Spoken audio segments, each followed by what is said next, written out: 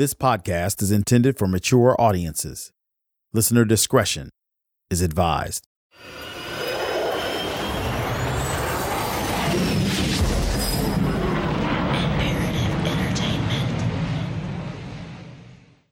In August 1974, on the outskirts of a small Texas town, there was a big sign. It read, "Welcome to Huntsville. The entire community waits, hopes, prays." The end was near.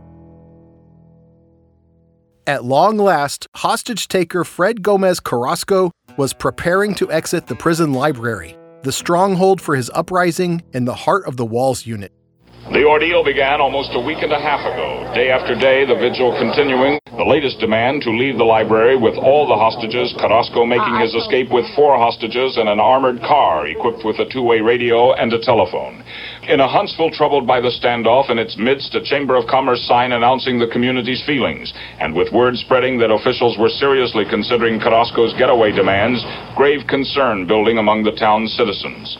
They do not feel that these prisoners or convicts should be allowed to leave the prison.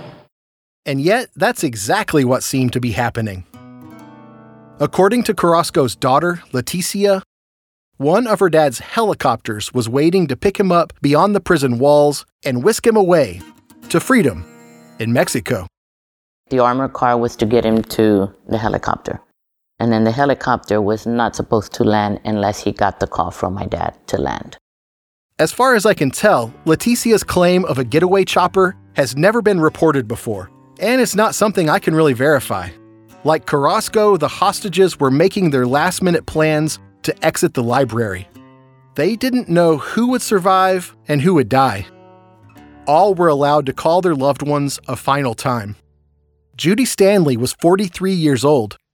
She grew up in Huntsville, 1 mile down the road from the prison. Judy had only been divorced a couple years, but she'd already gone back to college to complete her library degree, and she'd just started working at the prison library in May. Judy had volunteered to join Carrasco in his getaway car so the other hostages could be released. When Judy's mom heard about her daughter's decision from a breaking news bulletin, she wept. Here's Judy talking to her family. We're just hanging on. Whatever it has to be, will be, and I'm not afraid anymore, and I think it's in God's hands.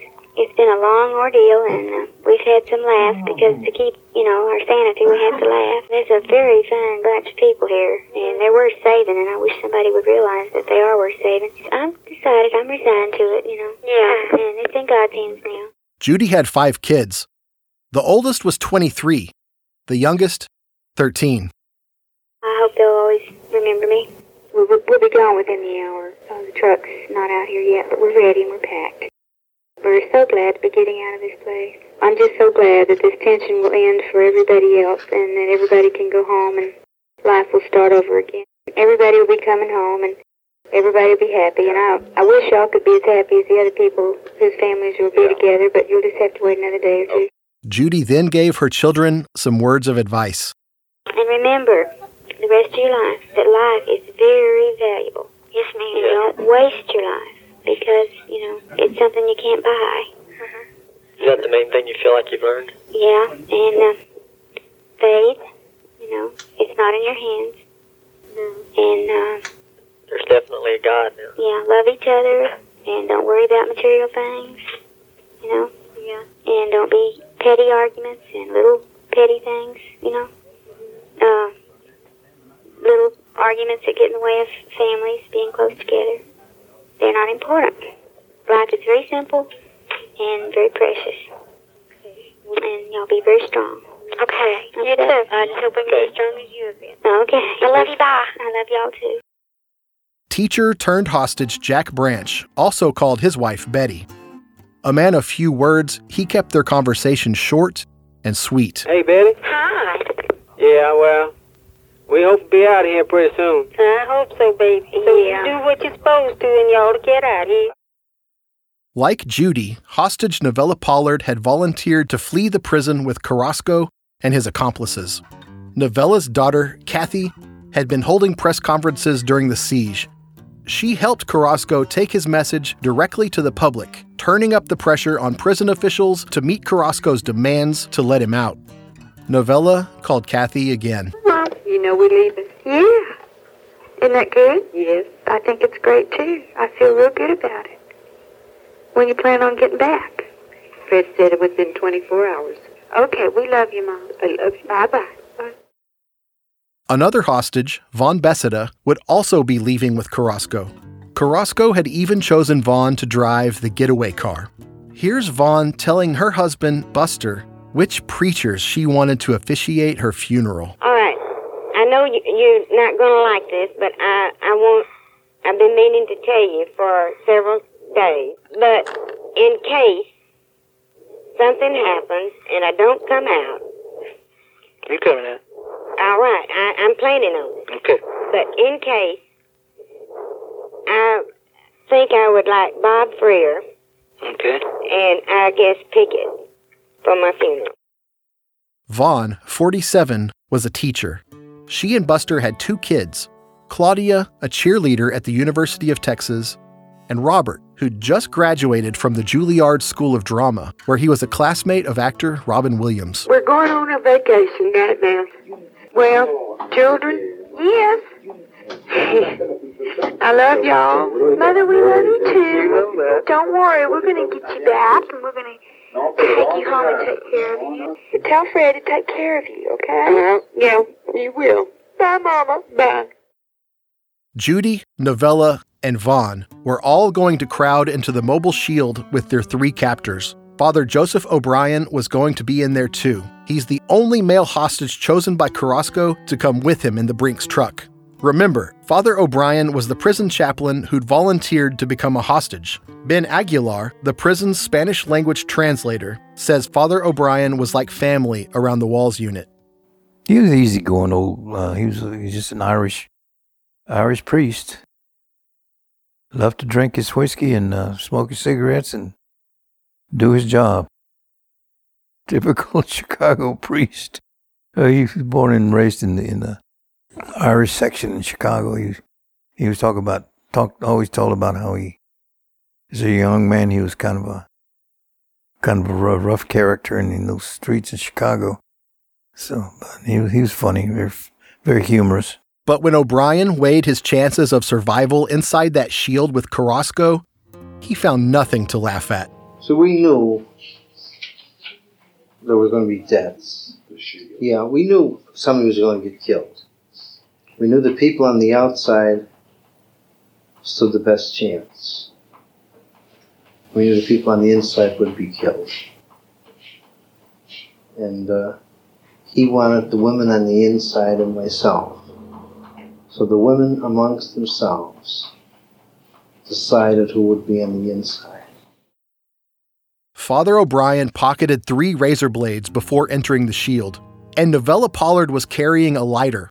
Secretly, they hatched a plan to topple the shield from the inside, using the blades and the lighter to cut through any ropes that tied them up. But their plan was thwarted when Father O'Brien was double handcuffed to the shield, and each of the 3 women was handcuffed to a different captor. They were truly helpless. I entered the shield first, went straight to the back, and faced the back wall. With double handcuffs, but only to myself. Coming next to me was Rudy Dominguez, facing forward. He was wrapped around or handcuffed to Mrs. Pollard.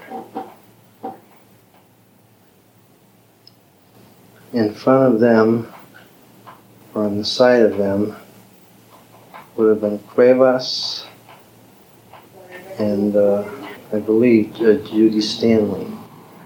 And then Carrasco and Beseda. Carrasco and his 2 accomplices pressed their handguns into the women's backs, ready to pull the trigger. The hostages on the outside had a crucial job to do. They were needed to steer the bulky shield down the ramp. They had found a volleyball net in the library and wrapped it around the outside of the shield. 7 of the 8 hostages on the outside were handcuffed to the volleyball net by Martin Carros, the inmate hostage who'd test-driven the getaway truck on Carrasco's orders. Carrasco and his henchmen, Rudy Dominguez and Ignacio Cuevas, put on their custom-built steel bulletproof helmets covering their entire heads and faces, except for eye slits. They looked like a cross between a medieval knight and a welding helmet. The helmets they got were so heavy, they couldn't hardly wear them. I imagine the thing weighed about 15 pounds, maybe more. I don't know for sure, but they were heavy. In fact, the helmets weighed 30 pounds each. Carrasco's men had plenty of protection. Those bulky helmets, the hostages they were using as human shields, and the mobile shield itself, the portable chalkboards with thick library books taped to the outside. The shield was also equipped with gun ports. Carrasco and his men could shoot anybody who tried to attack them. They were about to get their chance. From Imperative Entertainment, I'm Wes Ferguson. This is Standoff.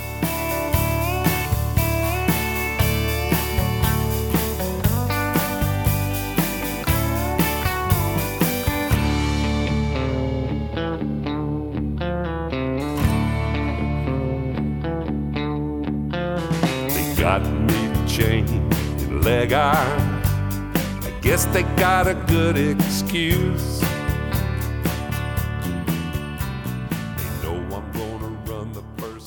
I get, 'cause they never gonna cut me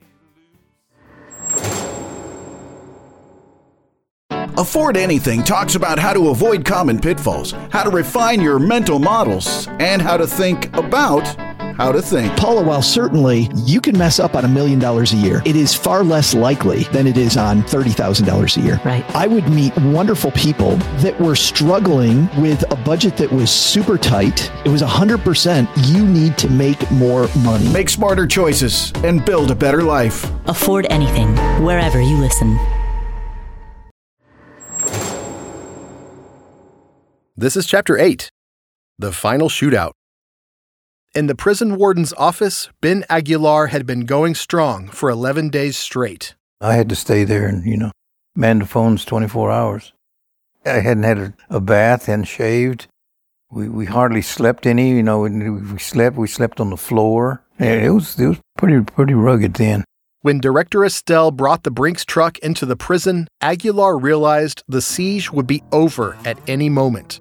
The getaway car was parked inside the Walls unit over there at the bottom of the ramp from the library. We were just sitting in there talking, and the phone rang, and one of the hostages said, "Hey, we're fixing to come out, so tell everybody that we're going to be coming out with inside this shield that they had made." And they said, "Just tell everybody to hold off. We're going to come out of there. We're going to come out that main door of the library and go down the ramp and get into the armored car. If they hear any kind of noise, it's us coming down." It was dark. I immediately called the warden. I told him, "Look, they're on their way out, warden." So he said, "Okay." The captors and hostages opened the front door of the third-floor library, high above the prison yard. Down below was an empty basketball court and some metal pull-up bars. From the front door, the ramp went straight out at a slight decline. Then it came to a T, where you had to turn left or right before doubling back to the second floor. From there, another set of ramps led to the ground level. That might sound complicated, but it's really not. In 4 turns, you've gone from the top floor to the prison yard. So, we've got 3 captors, 3 inmate hostages, and 9 civilians. 7 inside the shield, 8 outside. At 9:27 p.m., they rolled the shield through the library door, and down they went.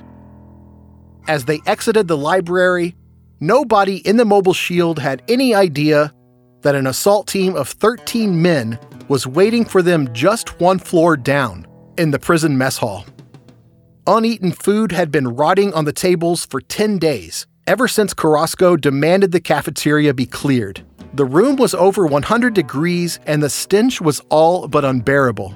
It was so bad, according to the book 11 Days in Hell, 2 officers passed out. Outside, there were 12 more officers who came up the ramp itself and were lying in wait. And another 6 guards were responsible for something else. Prison warden Hal Husband's secret weapon.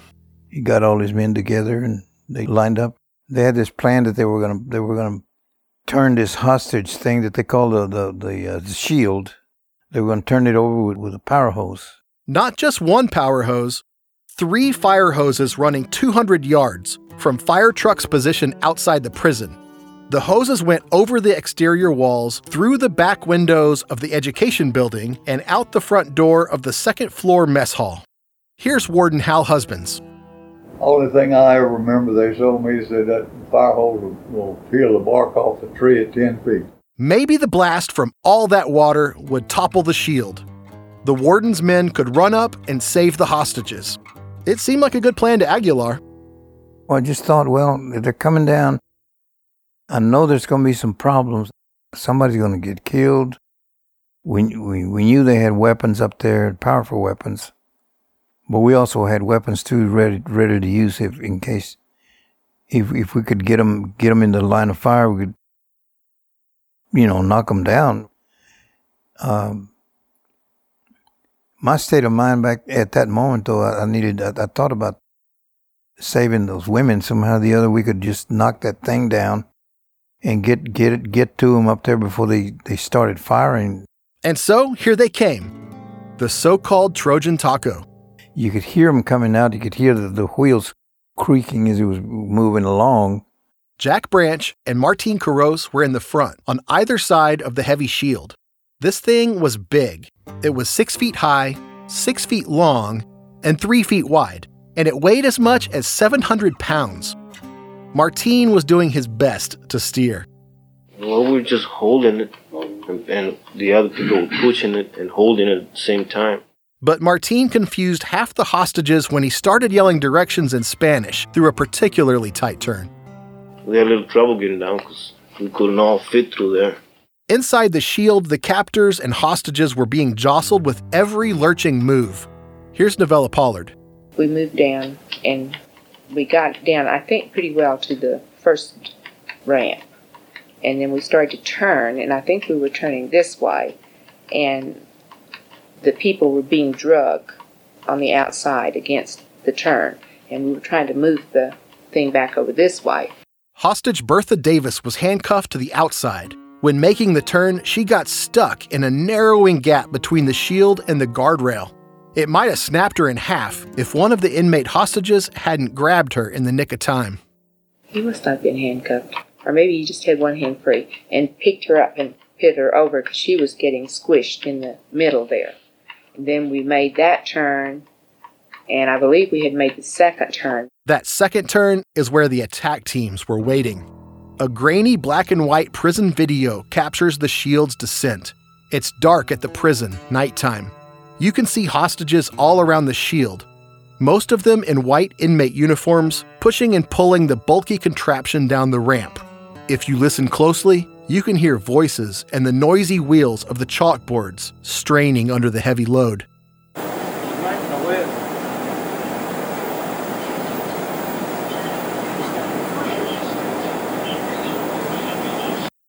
I thought you were going to let them out, get down to the gate and then get them. But as we were going down the stairs, the ramp, then the middle floor, there were some people in there, and somebody yelled out, "Get down." I laid down. I kind of went down like this, all the way down. And boy, they started shooting. Then, absolute chaos.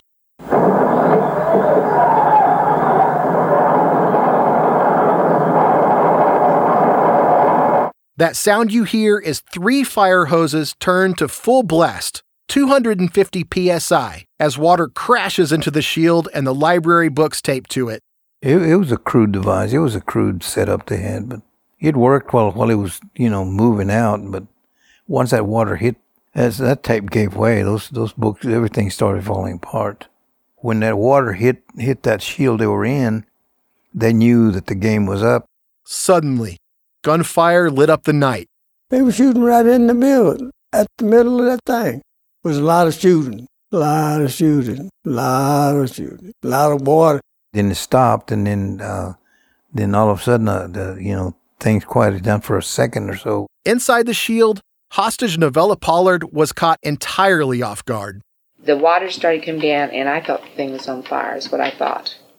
It never crossed my mind that we were not going to get all the way to the armored car. And then the shooting started. It sounded like pops. It was making a lot of noise, and there was a lot of cursing from the men outside, and language that I had never heard before and hope I never have to hear again from the men outside. And the water poured in. And I don't know when I was down on the ground. I don't know at what point I ended up down. At about that time, I think the water went off. No, I heard people hollering to the people on the thing to get down, run, row, and they couldn't get loose. Prison guards later said they yelled for Carrasco to drop his guns and stop right there. Martine, at the front of the cart, didn't hear any orders like that. All of a sudden I saw movement. I looked towards that, to my left, and I saw a door open. A lot of water came out, and a lot of bangs. And then I saw my arm, and I felt something. I had a hole in my arm. Both sides, blood was running out. And that's all I can remember. Everybody's been asking me who fired first. I can't say. I mean, I was scared. The ladies, I heard a lot of shots from the ladies.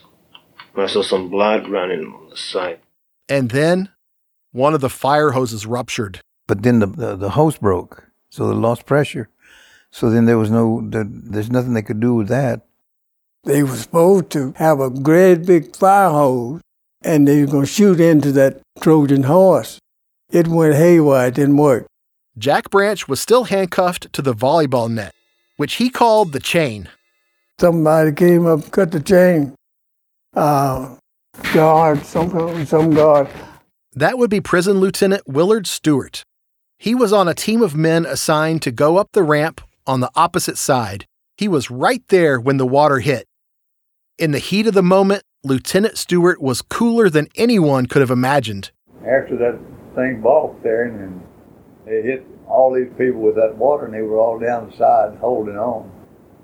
They tell me he walked back down there like he was eating an apple going to school.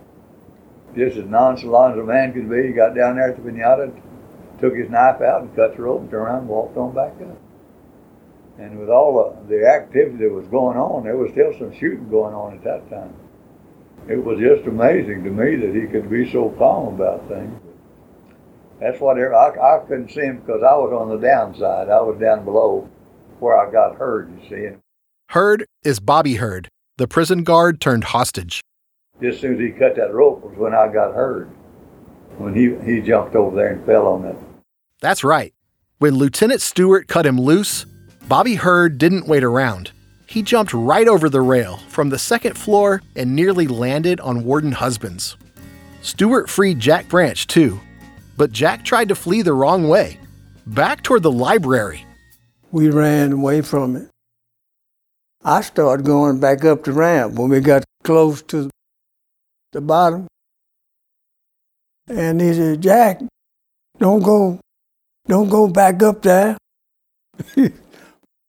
Boy, I didn't know what to do. I was going back up to the building. And he said, don't go back up there. And so I didn't know what to do. I just stayed there.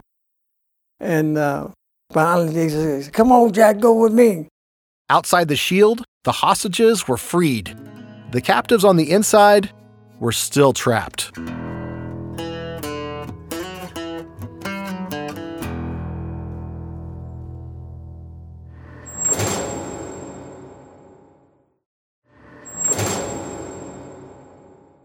All I heard was, son of a bitch, here they come. Father Joseph O'Brien was still handcuffed, backwards, at the front of the shield. Everything was going smooth and on the turns and all that.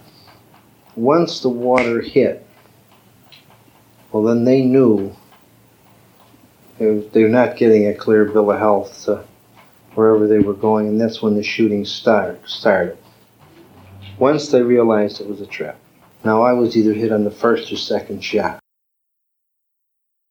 In other words, shooting did begin inside the shield. Father O'Brien took a bullet that went through his left arm, shattering the bone, and into his chest, near his heart. It went through, pierced the arm, and then right into the chest. Yeah, I heard gunshots. I said, well, and I figured they were shooting out from there, that they were out shooting out towards us. What they were doing, they were shooting the women in there. They were killing the hostages. They shot both women and the priest, and then they stood there and exchanged gunfire with the Rangers. Which while they were doing that, we were all out. I came out of the main office where I was, warden's office, went over across the walkway there, behind a concrete wall, where I could see what was going on. A lot of gunfire went on there for a while. The shield was still standing, protecting Carrasco and his men from the Texas Rangers and prison guards outside. The desperados fired away. An FBI agent and Texas Ranger both took a couple of bullets to the chest, knocking them flat. But the men were wearing flak jackets and were unharmed. One of the officers had an idea to ram the shield. Somebody had brought in some ladders, and they were going to use these ladders to push the thing over to where they could get at them while they were inside that so-called shield. And that's how they got this top off of this pinata. They took a ladder and hit that one of them. I took a ladder and knocked that off. At first, Novella couldn't see a thing. I don't think I looked. I really don't think I looked. And then when the water stopped is when I realized I was down on the ground, and I don't know at what point in time we were all down. And the water stopped, and I turned my head, and I could see it. I think it was Carrasco, and he was dead. Vaughn had on a pink outfit, and she was over like this.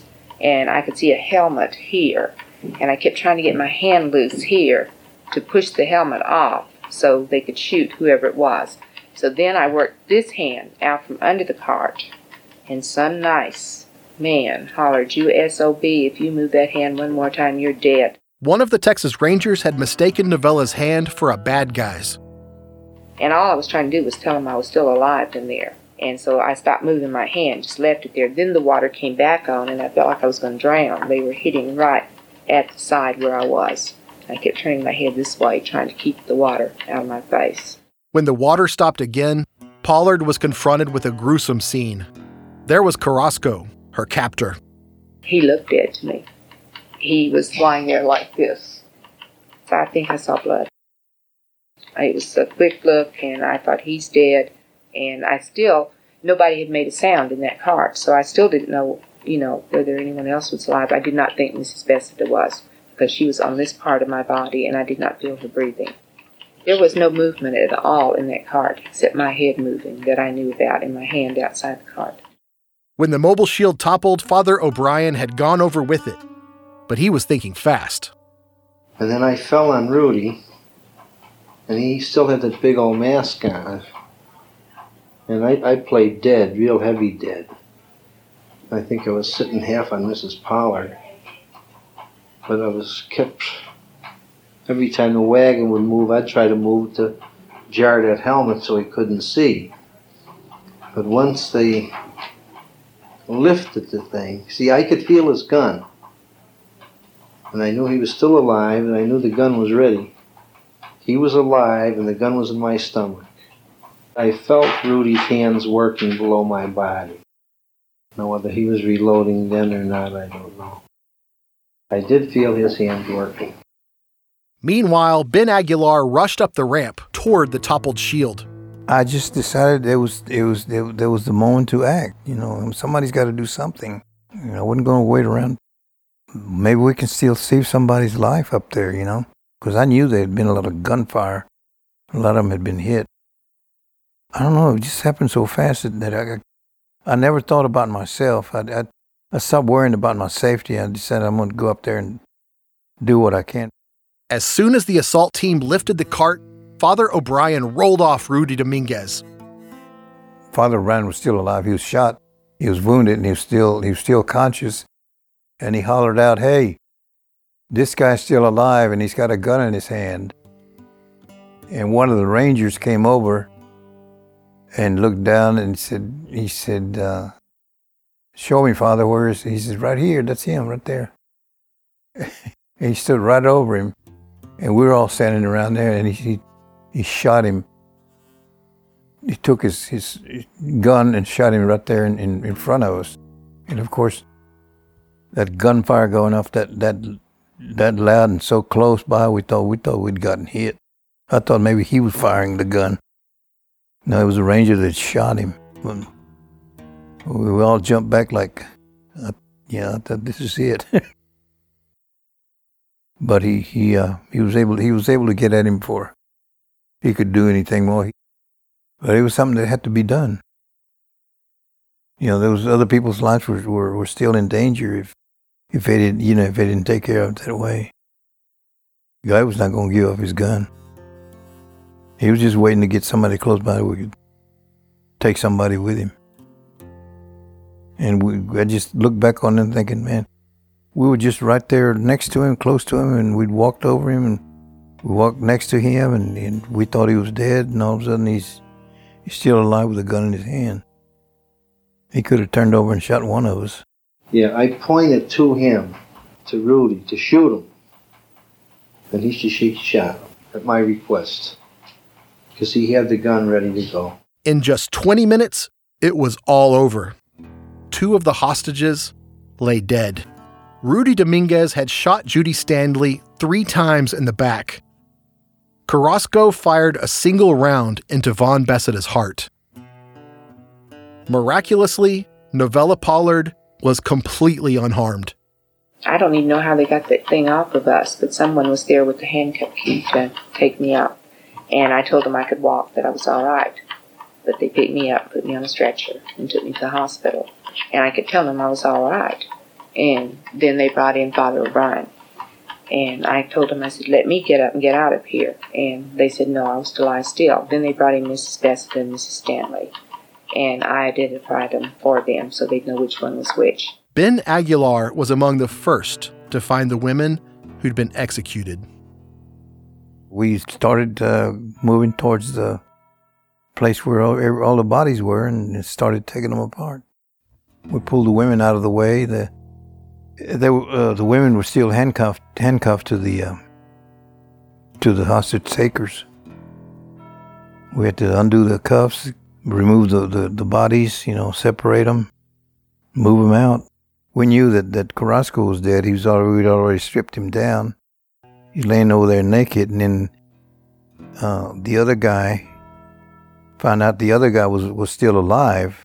Cuevas, he hadn't even gotten a scratch. He was playing dead, like he was laying there like he was dead, and somebody looked over and they said, "No, he's still alive." Cuevas never even fired his gun. He'd apparently fainted when the shooting started. So they yanked him up out of there immediately, took him out of there, stripped him down, took him out of there. It's a horrible smell, the smell of gunfire and blood. It smelled like a battlefield, really. I went up to the main guy, the Carrasco guy, he was shot. I could tell he was shot, his head was blown open. He was deader than hell, One of the ladies was attached to him on the handcuffs. I had to go and take the cuffs off of her, or take the cuffs off of him, loosen her, move her body, and then we had to strip the bodies because we didn't know whether they had explosive on them or anything like that. So we had to strip him down. I remember reaching down and pulling the necktie. I finally pulled it loose, and it was soaked in water and blood and all that. I got it all over me, my clothes. Carrasco and his men had come to know Judy Stanley and Von Besseda very well during 11 days in incredibly close quarters. Carrasco had even written thank you notes to the women. And then, he and his men just offed them. Shot them in the back. Why? Just anger and rage because they weren't able to beat us. It was just out of pure hatred and anger and rage that they had lost the deal, you know, the combat, whatever they may call it, the strife. They hadn't won after all. You can't win. We're just going to kill everybody that we can, and you can't take it. We'll just fight you to the death. It's a standoff. It sounds like Warden Husbands was angry too. As for the mobile shield, he had it destroyed. You know, they kept talking about that pinata so much and what they were going to do, and he kept talking about it. He was going to build a shrine to him out of it, Carrasco did, and how the women made favors to him, trying to build things to make him happy. I had my mind made up, and I know I was wrong, but I had my mind made up to get rid of that pinata. So the very minute that it was all over with, and I knew we had everybody and everything under control, I said, load that goddamn pinata up and get that out of here and burn it up. And that took all the evidence and everything that we needed for courts and everything else. But we never did have to worry about carrying that damn stuff around. Although Novella wasn't hurt, prison officials insisted on taking her to the hospital. An ambulance also took Father O'Brien to the prison hospital, then the city hospital.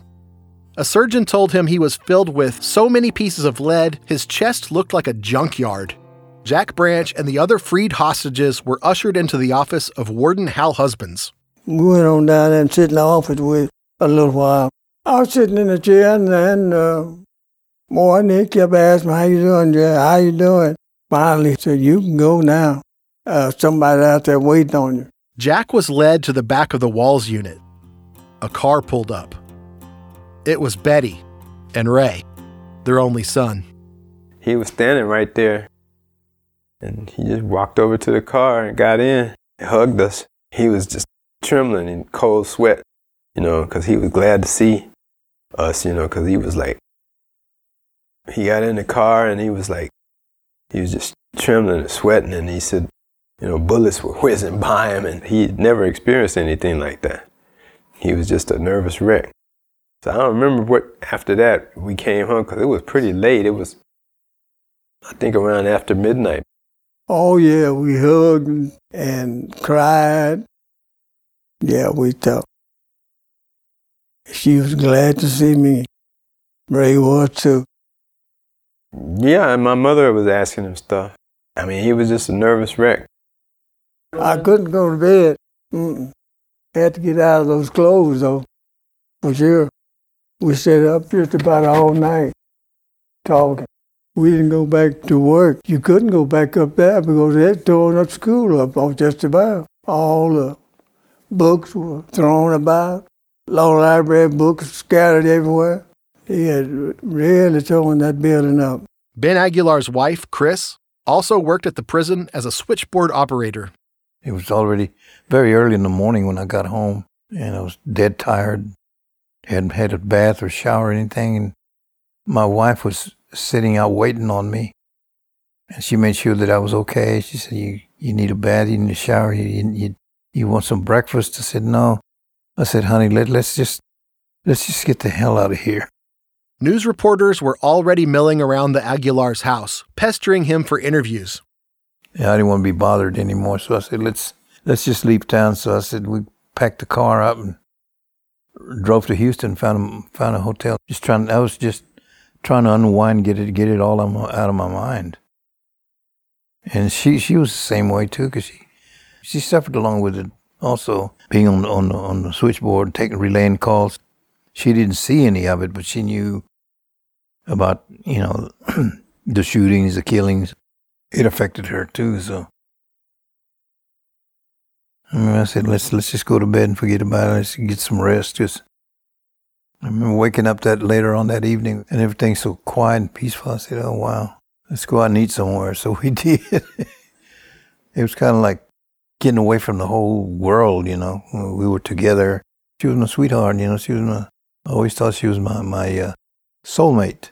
Prison warden Hal Husbands remained in Huntsville and faced the reporters. You can't turn killers like this loose on the people of Texas. We're charged with their custody, and we can't set precedent and turn these kind of people loose. This would open the doors to every prison in the United States. That's something that we all recognize and have to face.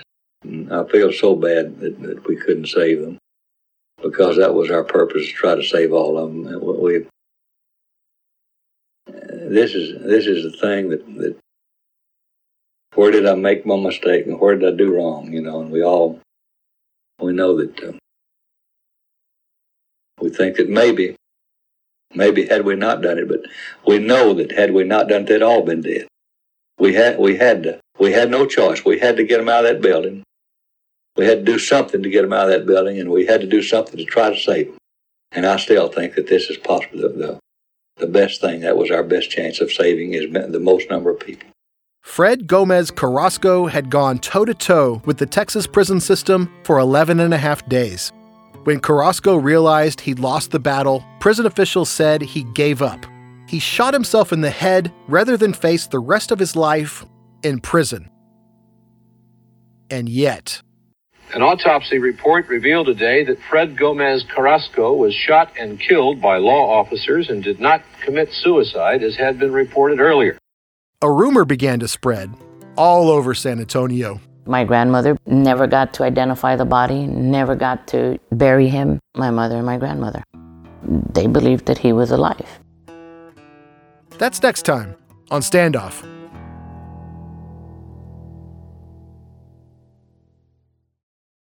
Standoff is a production of Imperative Entertainment. It was written and created by me, Wes Ferguson. Executive producer and story editor is Jason Hoke. Audio editing and sound engineering by Shane Freeman and Jason Hoke. Original score for Standoff by Max Baca, with additional music from Flaco Jimenez on accordion. Music engineering by Tony Gonzalez. Our main theme, Huntsville, is performed by Ray Benson and was originally released on the Merle Haggard and the Strangers 1971 album, Someday We'll Look Back. Cover art and design by Gina Sullivan. Carrasco audio tapes from the Texas Department of Corrections, courtesy of the Texas State Library and Archives Commission. Special thanks to the staff of the Texas Prison Museum for their generous help with research materials. The Corridos, La Muerte de Fred Gomez Carrasco, El Nuevo Corrido de Fred Gomez Carrasco, El Corrido de Rosa Carrasco, and El Corrido de Alfredo Carrasco are published by San Antonio Music Publishers Incorporated and are courtesy of DLB Records. Special thanks to Eastside Music Studios in Austin, Texas. Have questions? Contact us at podcasts@imperativeentertainment.com. If you love the show, tell your friends, and don't forget to leave us a review. Thanks for listening. San Antonio writer Greg Barrios passed away during the production of this podcast, as did William T. Harper, author of 11 Days in Hell. I hope this show honors their memory.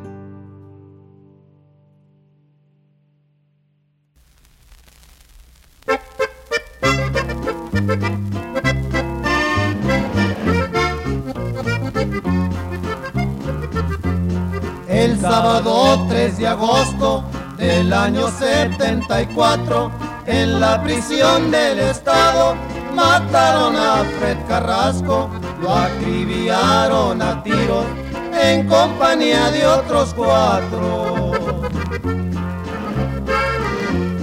Un año tenía en la cárcel, sentenciado de por vida, tenía planeado fugarse frente de la policía, quería enseñarles que era hombre, que miedo no les tenía. Se hizo de 13 rehenes para proteger su vida, pidió chalecos de malla y casco a pruebas de balas, también un carro blindado para lograr su escapada. 10 días duró negociando, pidiendo su libertad. Si no cumplen lo que pido, muy pronto les va a pesar. De a 1 por 1 a los 13 voy a empezar a matar.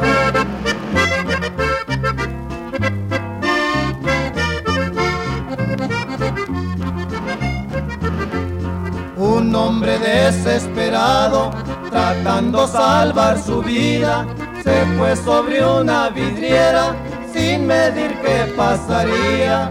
Se le escapó hacia Carrasco en un rato que dormía. Desesperado y cansado, con todos los que tenía, bajó por las escaleras, sabía que lo esperarían, armados hasta los dientes, montones de policía.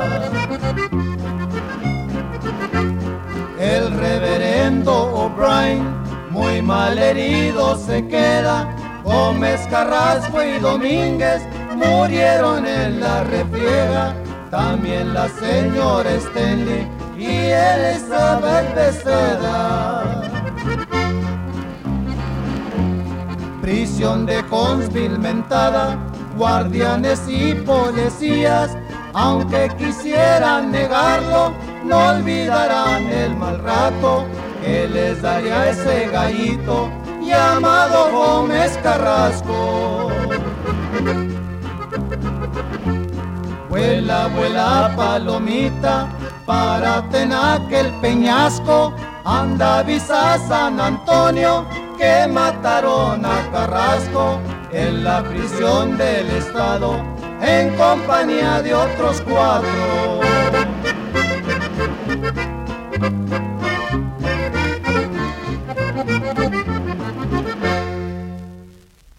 The Bigger Pockets portfolio of podcasts are worthy of your investment. We're having a real conversation as real estate investors. New episodes available every day. It's important to buy where it makes money and not necessarily where you want to travel to. Bigger Pockets, On the Market, Rookie Real Estate, or Money Podcast. The purpose of flipping is to create more cash so then you can reinvest into other types of properties. The Bigger Pockets Podcast on YouTube or wherever you listen.